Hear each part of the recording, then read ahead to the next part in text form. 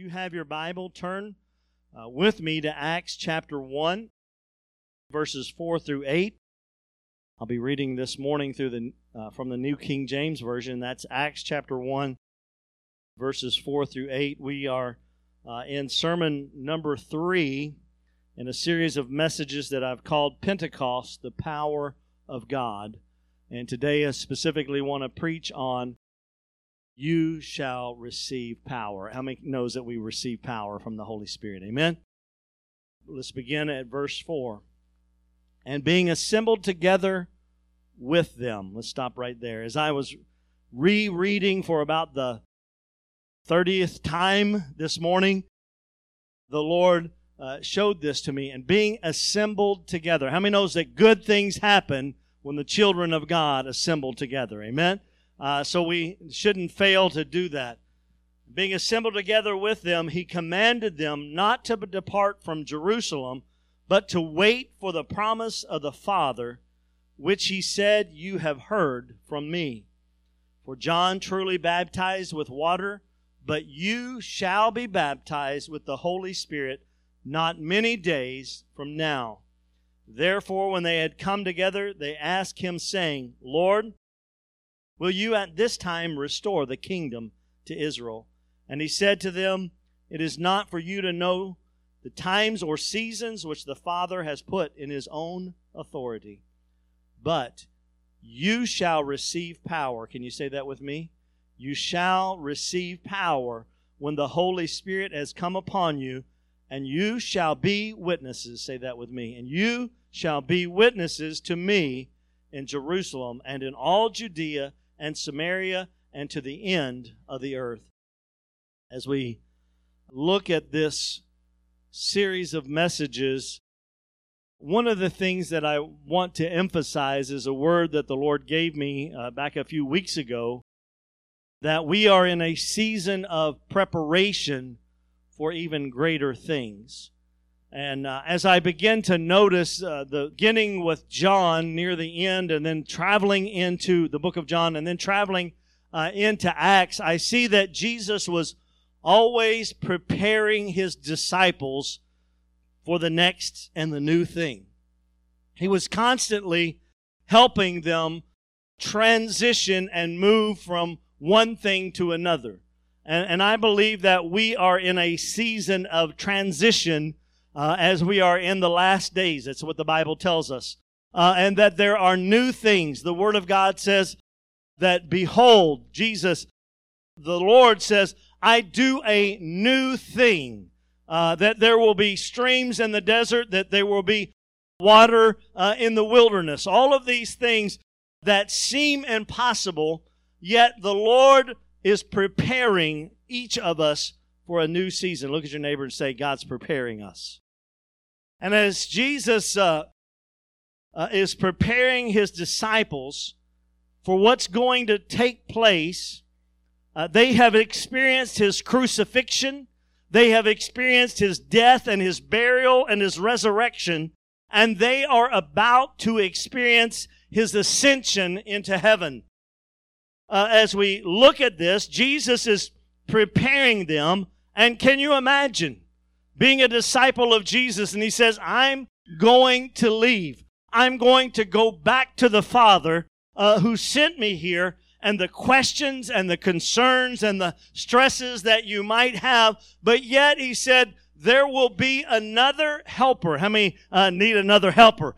There will be another helper who will come beside you and help you get through these transitions and these changes, because there are greater things to come. And we see that Jesus taught them about that, and he was speaking about the Holy Spirit. Here is Jesus, crucified, dead, buried, arisen from the grave, is with his disciples 40 days. Now, if you read your Bible closely, you'll see that he's appearing and reappearing. He's coming. He's not there with them all the time. Look at Acts chapter 1, verse 3. He's coming and he's going. He's assuring them. He's showing them that he has a resurrected body and that he is alive. And he is teaching them about the kingdom. i.e., He is preparing them for what is to come in the kingdom. He is making them ready. Look at your neighbor and say, He's preparing us. We see that He's appearing, He's teaching, He's doing all of these things, and we don't know how, but as we read this text, we understand that the disciples knew somehow. Maybe Jesus had told them. Maybe it was a ministry to their spirit, but they knew that this would be the last time that they would see Him on earth. And as He is about to ascend, He says, wait for the promise of the Holy Spirit. And that's really good whenever you just read it. But when you experience having to wait, it is not fun. Can I get an amen? I don't know about you, but I don't like to wait. Never have. Like to wait. I want it when? Now. I want it where? Here. I want it just immediately, right? And that's the way we are sometimes. And Jesus said, wait for the promise of the Holy Spirit. And there is a principle here that is behind this waiting. It's an understanding that the disciples begin to get that they must fully rely upon God. Can I tell you that you cannot do this life and be successful as a Christian without the empowering of the Holy Spirit in your life? We must fully rely upon God in order to do the things that He's called us to do. Look at your neighbor and say, wait for the promise. And as we look at this, not only is it the words, but the intention behind what Jesus is saying. Here He is, some of the very last things that He will tell His disciples. Imagine if you were about to depart, never to physically see someone, a friend, someone who's close to you, and you're speaking to them, and your last words would be very important, hopefully, and that you would give them something to hang on. That's what Jesus was doing with His disciples, and He said, wait for the promise. And you see, He waited to even tell them so that it would be fresh on their mind. He waited so they would understand that it was vital and necessary for them to receive the Holy Spirit. He waited to tell them this news so that they would be in anticipation. And then He said, it's the promise of the Father. And they knew enough about Jesus, who said, if you've seen me, you've seen the Father. And that if the Father said He's going to send the promise, they knew that it was coming. They knew that it was about to happen. And so they were to wait for the promise of the Father.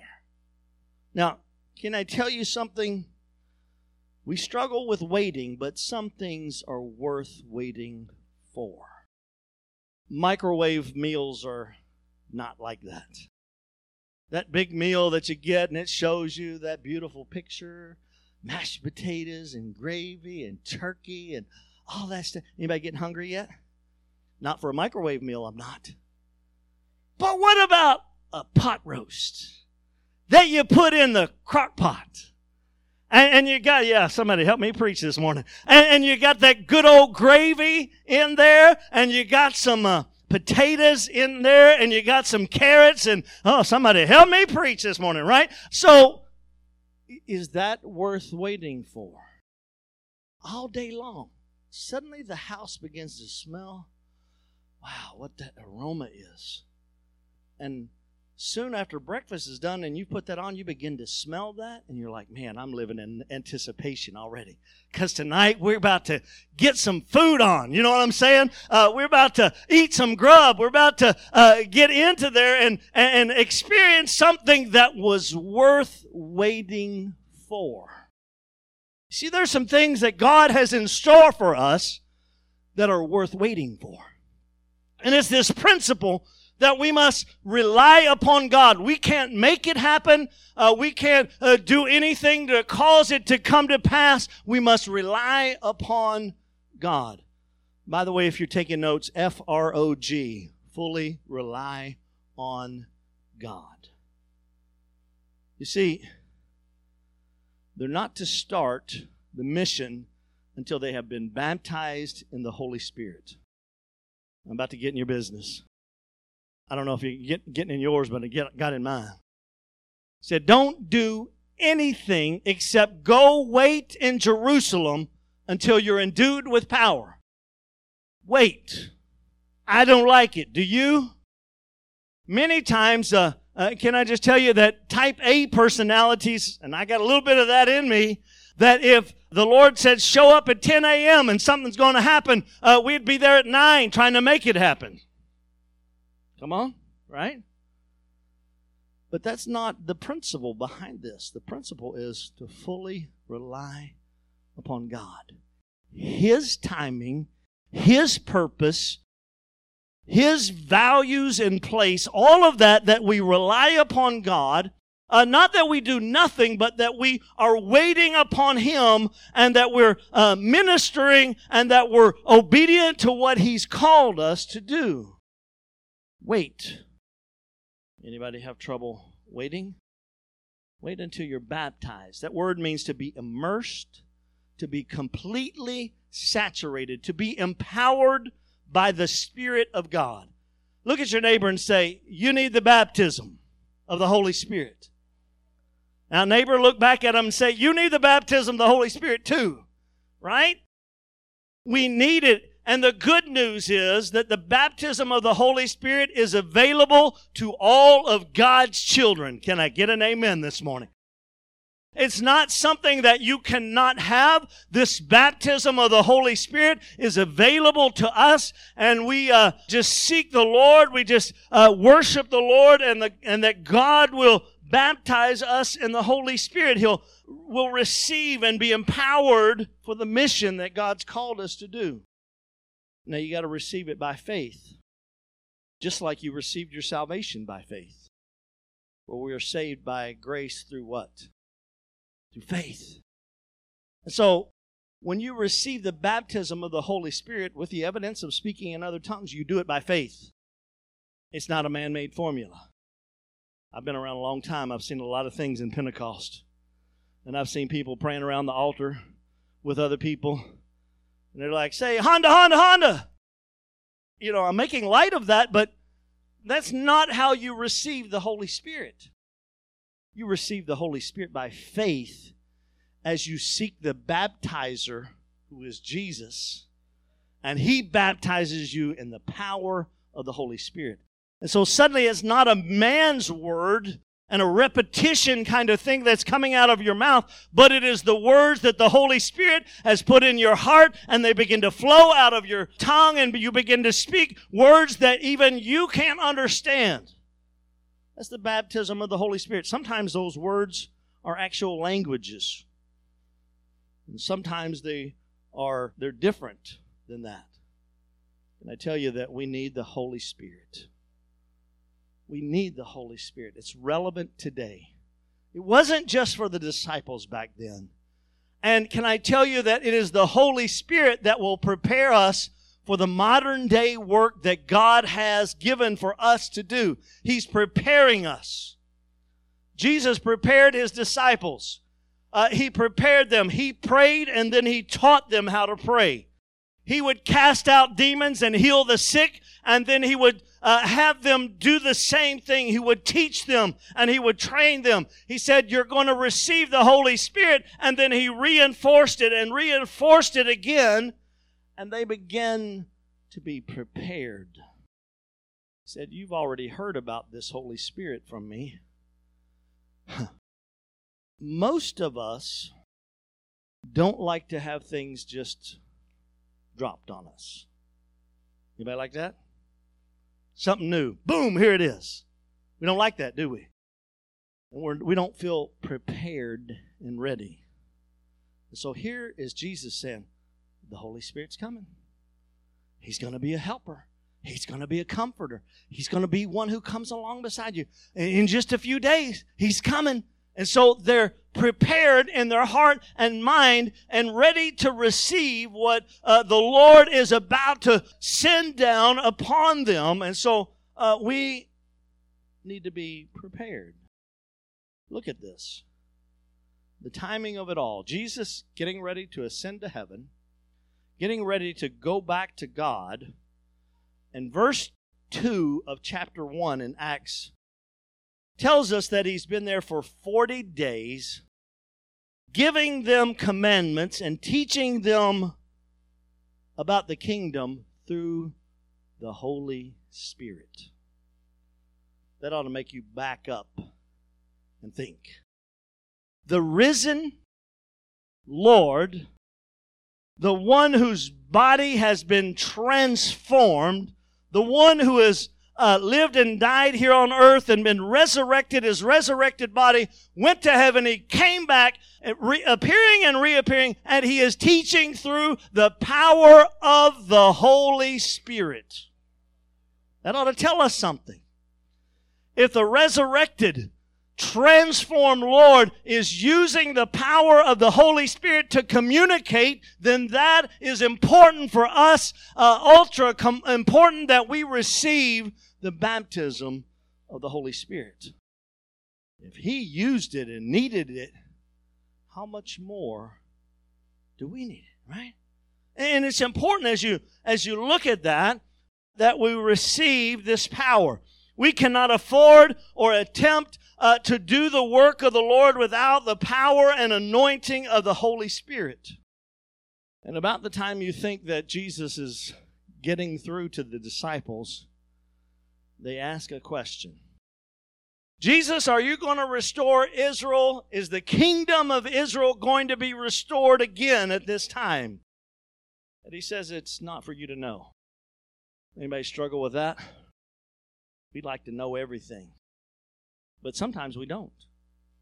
And sometimes the Lord doesn't tell us everything for a good reason. When I was growing up, if I knew I was going to be a pastor by the time I hit this age, that'd been scary. Because I wasn't prepared. But as I continued to grow and the Lord prepared me, and then there came a time that I felt the call of the Lord upon my life and I was prepared. See, this preparation is important in our lives, that we be prepared for the Lord. He said it's not for you to know the times or the seasons, the epochs, those definite fixed things. You don't need to know those. You don't need to know the chronos or the time, either whether it's short or long, or the kairos, which is a specific or definite time. You don't need to know that. Why? Why don't I need to know? Because it keeps you focused. Jesus said, that's not important right now.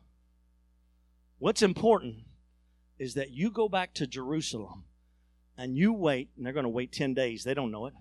They don't know if it's going to be 10 days, 10 minutes, 10 years. They don't know. And they must stay focused on the calling of the Lord. Go back. They don't seek the Holy Spirit, but they seek the Lord Jesus, who is the baptizer in the Holy Spirit. And they are baptized, I'm getting ahead of myself, but they're baptized in the Holy Spirit. You see, it was a good thing for them to stay focused upon the mission. Remember when Jesus tells the parable where the master says to his servants, I'm going away. And I'm going to leave you here. And the question at the end of that is, when the master returns, will he find his servants doing the master's work? That's why it's important that we sometimes don't know exactly when and where the Lord is going to do something, but he puts a focus and a work to do in our heart and life. You don't need to know the time. You don't need to know the season. Just focus upon what he's called you to do. And when you do, you're going to receive power. The Holy Spirit. You see, they understood power in the sense of humanity. They knew that Israel was under the control and the reign of Rome. And they said, Jesus, are you going to rectify all of that? Are you going to give Israel back the power? And he said, oh, you're going to receive a power, but it is a power that is not of this world, but it is of the kingdom of God. And it is a power that is a spiritual power that is greater than any power that you could have imagined. Go there and wait for it. Wait for the promise. It's coming, but wait for it. You see, when you do, you'll receive that power. And you shall be witnesses. It's not a command. It's not a suggestion. It's simply indicative of what will happen when you receive the power of the Holy Spirit. You see, something happens when you are filled with the Holy Spirit. It gives you an inherent power that you don't really even understand. While we love the Holy Spirit and how it feels when we're worshiping the Lord and we're in great worship and the music is wonderful and all that kind of things happening and we get those spiritual goosebumps, that's wonderful, that's great, but that's not the purpose of the Holy Spirit. And even when miracles happen, that's not the primary purpose of the Holy Spirit. What is the primary purpose is that you shall receive power, and after you do, you shall be my witnesses in Jerusalem, in Judea and Samaria, and to the uttermost parts of the earth. It's a power to communicate the gospel. It's a power to testify. Hear me. Some people get really disturbed. Pastor, I don't know enough scripture to really witness to people. Do you know what he's done for you? That's what a witness is. A witness testifies about what they saw, what they experienced, what they knew to happen. And so when the Holy Spirit comes upon you, He is going to empower your testimony, so that it is effective when you come into the presence of those who do not know Jesus Christ as their Lord and Savior. And suddenly you'll be finding yourself, and there will be an anointing and a flow upon your testimony, and people will be drawn to the Lord because of your testimony. He said, you'll be my witness. Witness of what He's done in your life. You'll receive that power. Dunamis power. Inherent and explosive power. It's where we get the word dynamite. But hear me. I know you've heard that part from me. But it doesn't just mean power. It also means ability. Strength to accomplish something. Not just crazy explosive power like dynamite, but power to be effective in what you are called to do for the Lord. Isn't that awesome? I don't know how, I can't do what you called me to do. That goes beyond what I can imagine, God. But He gives you dunamis, strength and ability to do the work of God. The Holy Spirit that indwells you, that fills you with His presence. It is the presence of Jesus Christ, the power with a purpose. It gives us power, but power with a purpose. You ever heard the phrase, and this is different, this came to me. You ever heard of the phrase that they're like a bull in a china shop? That's not descriptive of the Holy Spirit. Because the Holy Spirit will give you power and effectiveness and strength and ability to maneuver. Thank you, Holy Spirit. And to accomplish the work that He's called you to do without busting down things and creating chaos. Pentecostals, sometimes we get bad-mouthed because, and sometimes it's true, we look crazy when we get to worshiping, right? That's not the purpose of the Holy Spirit, though. The purpose of the Holy Spirit is to give us strength and ability to accomplish the work of Christ. Oh, I love miracles, and God does them. I love to feel wonderful in the presence of God. There's nothing like it. But this is power with a purpose. Look at your neighbor and say, we need power with a purpose.